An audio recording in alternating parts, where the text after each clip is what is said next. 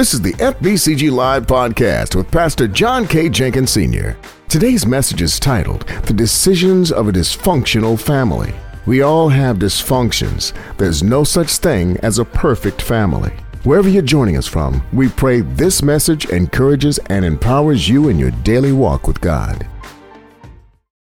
I want to talk about the decisions of a dysfunctional family, the decisions of a dysfunctional family. And in Genesis, the first book of the Bible, we hear the story of the first dysfunctional family, which happens to be the first family. Adam and Eve, this couple, have some dysfunctions. And if the first family is dysfunctional and God created them, there ain't no hope for your family. We all got dysfunctions. There's no perfect family. There is no perfect family. But what I do want to do is highlight for you very quickly 5 decisions that they made that are problematic, that I want to challenge you. And in fact, we seek in our church to help families not make these same choices and decisions. We spend a great deal of time and energy ministering to couples and children and singles and everybody. Or we try to help everybody function and not make the same choices.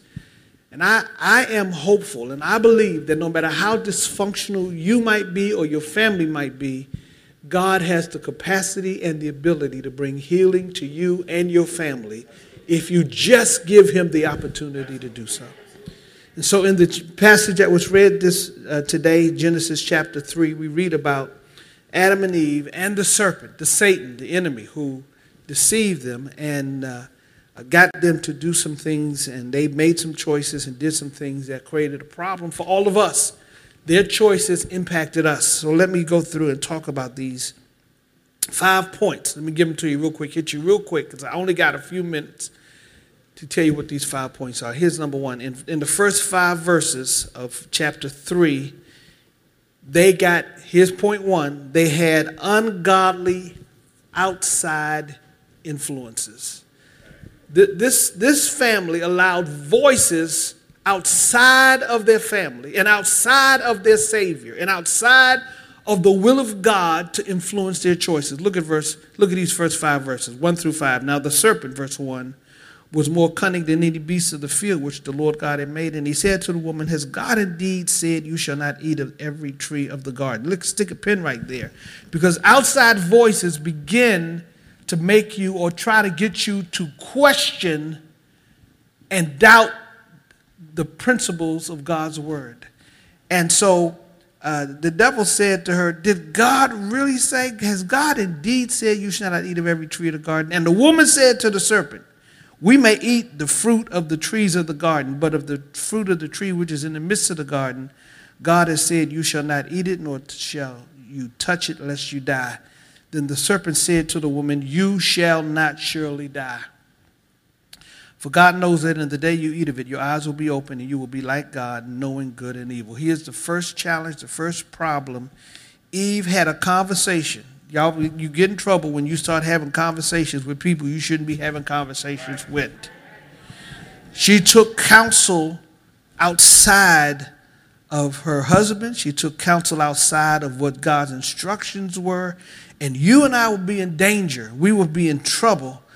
And anybody, in marriage or your children, if you start listening to people outside who don't represent your values, who don't represent what you have been taught.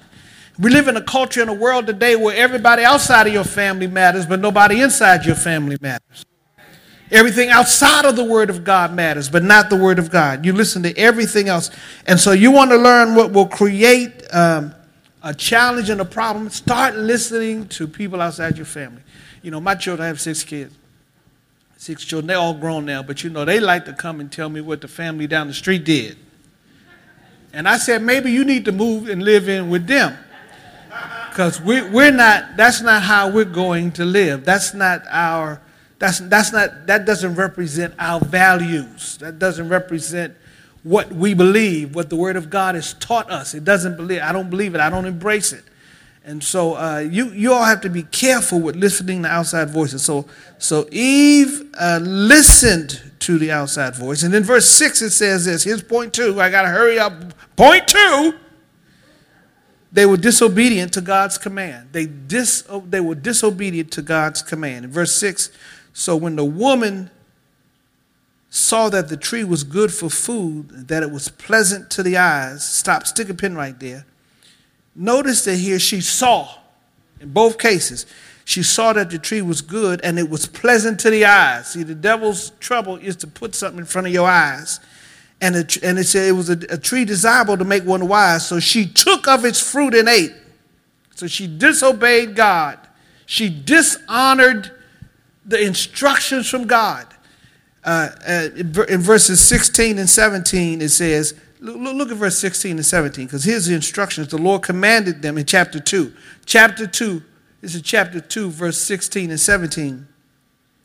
It says, and the Lord commanded the man, saying, of every tree of the garden you may freely eat, but of the tree of the knowledge of good and evil you shall not eat it, for in the day that you eat of it you shall surely die. So here's God's command, chapter 2, verse 16 and 17. But when we get to chapter 3, not long after the command of God was given, the devil comes and brings it into question. And she took of his fruit and ate. She ate it. She did what God said don't do. And she also gave to her husband with her. Him was standing right there with her. Him was standing right there, and he should have stopped her. He should have said, no, don't do it. God said don't do it. He should have taught her. He should have challenged her. He was the leader. He should have challenged her. God gave him the command. God spoke to him, and he followed her in disobeying the commands of God. I wonder how many of you are listening to wrong voices and listening to the wrong people and disobeying the commands of God. When we disobey God, it creates problems, troubles, challenges, issues in life. And the family got this. This is the beginning of their problems. And guess what? It is also the beginning of our problems. It is the beginning of our challenges when we disobey God. Adam participated. He was right there with her, standing there watching the conversation go on. There he was standing right there with her, and he participated with her. Here's the number 3 thing. I got to hurry up. I'm trying to tell y'all. Verse 7, it says, then the eyes of both of them were open, and they knew that they were naked, and they sewed fig leaves together and made themselves coverings. Here's point 3. Problem 3 is they attempted to cover it up. How many of y'all have tried to cover up your wrong? You're the only one? Just one person raised their hand. See, the other people here lying. They're liars. I only got about 50 people in here, and you tell the truth, you try to cover up, you try to hide. They made coverings for themselves. But whatever kind of covering you try to make for yourself, it will not suffice and cover and hide God's eyes from whatever it is you've done. God sees you. They tried to cover up their sin with a few leaves, and we attempt to cover up our sin, and our cover-up is ineffective. We cannot hide from God. Men will try to cover up their wrong. They will try to hide it. But guess what? We serve a God, according to Proverbs 28. Let me tell you this real quick. Jot this verse down. I'm not going to call it up, but jot this down. Proverbs 28:13. God says, if you cover your sin, you won't prosper. But if you confess and forsake them, God will have mercy. If you try to cover them, God, you will not move forward. You will not prosper. But if you confess and forsake, God will extend to you mercy. They tried to cover it up and hide it. And we live in a culture that tries to think that they're smooth and cool to hide and cover up their wrong and their sin. But God sees us. But then here's number 4. That's number 3. Here's number 4. Here's the problem number 4 right here. It says in verse 8 and 9, look at verse 8 and 9. It says, and they heard the sound of the Lord God walking in the garden in the cool of the day, and Adam and his wife hid themselves from the presence of the Lord God among the trees of the garden. Then the Lord called to Adam and said to him, where are you? Now, let me tell you something. When God asks you a question, it's not because he doesn't know the answer. He wonders, do you know the answer? God said to them, where are you? Because they were trying to hide. They were playing hide and seek games. That's what I call it. They were trying to hide and seek. They were trying to cover up and then hide from the presence of God. Some of y'all need to know you can't hide from God. When you can't escape his eyes. You can't escape his presence. They sought to hide from the Lord. You can't hide your actions. You can't hide your words. You can't hide your attitudes. You can't hide your feelings from God. You can't hide your motives. God knows it all. And his question to them is, do you know where you are? Do you know that you're in a hide and seek posture? Do you know you're trying to escape the presence of God? You cannot escape the presence of God. You cannot hide from God. You can't cover up and you can't hide. And yet that's what they tried to do. They tried to hide from God. And that's the question today. God knows the answer.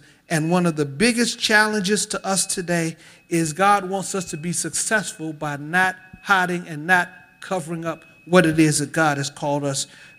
He sees us for him to see us. He sees us, he knows us, and it's important for us to recognize that he sees us and knows wherever we are and where we go. Then we go to number 5. I'm almost finished here today. Verses 9 through 13. Let me read it to you. Matter of fact, I'm going to tell you what it is so you can see it while we're looking. They played the blame game. Verses 9 through 13. They wanted to blame. Then the Lord God, verse 9, called to Adam and said to him, where are you? And so he said, I heard your voice in the garden, and I was afraid because I was naked, and I hid myself. And he said, who told you that you were naked? Have you eaten from the tree of which I commanded you that you should not eat? Then the man said, the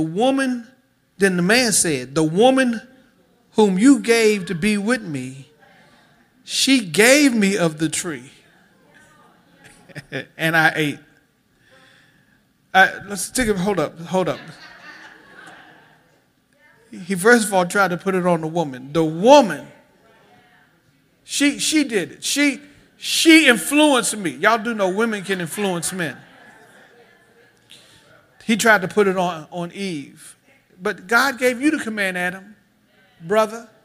God gave you the responsibility to be the head of your household, brother. God told you to pay the bills. God told you to lead the family. God told you to provide spiritual guidance. God holds you accountable. You can't put it off and say, I didn't do it because of this or because of that or because of her or because of him or because of this or that. No. He gave you the responsibility and you the assignment. He gave it to you to be the leader of the household. He said, the woman whom, and look at here. Then he tried to shift it and say, God, you to blame. The woman whom you gave. You know, that takes some nerve. Sin really impacted this joker because he up here trying to blame God. He tried to put the blame and say, God, you are the cause. The woman whom you gave, she gave it to me and I ate. No, Adam, you're responsible for your own choices. We live in a culture where people try to blame everybody else for the choices they make. It's not your daddy's fault. It's not your mama's fault. It's not your boss's fault. It's not your brother or sister's fault. You made the choice. You choose. You must take accountability and be responsible for your own choices. You made that choice. And so many people want to blame others and put it on other people. It's tragic. It's sad. It's painful that here this man tries to blame everybody else. I want to tell you today, stop trying to put it off on other people and take ownership for your own choices and decisions. Learn to stop blaming others, and in spite of the choices you have made, repent and make a different choice. Now let me close with this. Did y'all get those 5 points right there? Did y'all follow that? Let me rehearse them for you again. Number one, they allowed themselves to have ungodly outside influences. They disobeyed God's command. God gave Adam the instructions. He passed it down to Eve. They both knew it. And then they attempted to cover it up and hide it. And then they played that hide and seek game. And ultimately, unfortunately, they played the blame game. Come on, Karen, you can't blame other people for choices you make.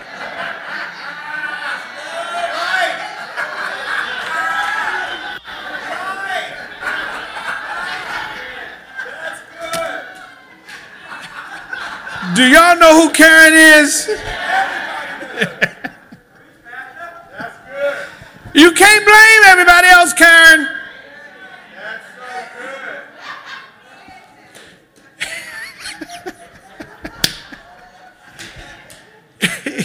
You are responsible.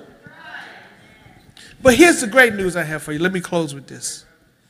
That we serve a God, and I love the Lord for this, that even when you make mistakes, God has already made provisions for you to be forgiven.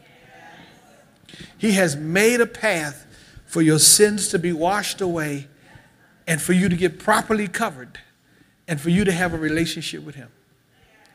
You know, the scripture goes on and tells a story that God put them out of the garden and then put protections around certain places in the garden so that they wouldn't eat of the tree of eternal life. That's what the scripture says, so they wouldn't perpetuate themselves in a forever status of sin. God says, I have a plan. What I love about God, he had a plan for our deliverance long before the planet was ever created. God had a plan for your healing, your breakthrough, your miracle, your salvation, your deliverance.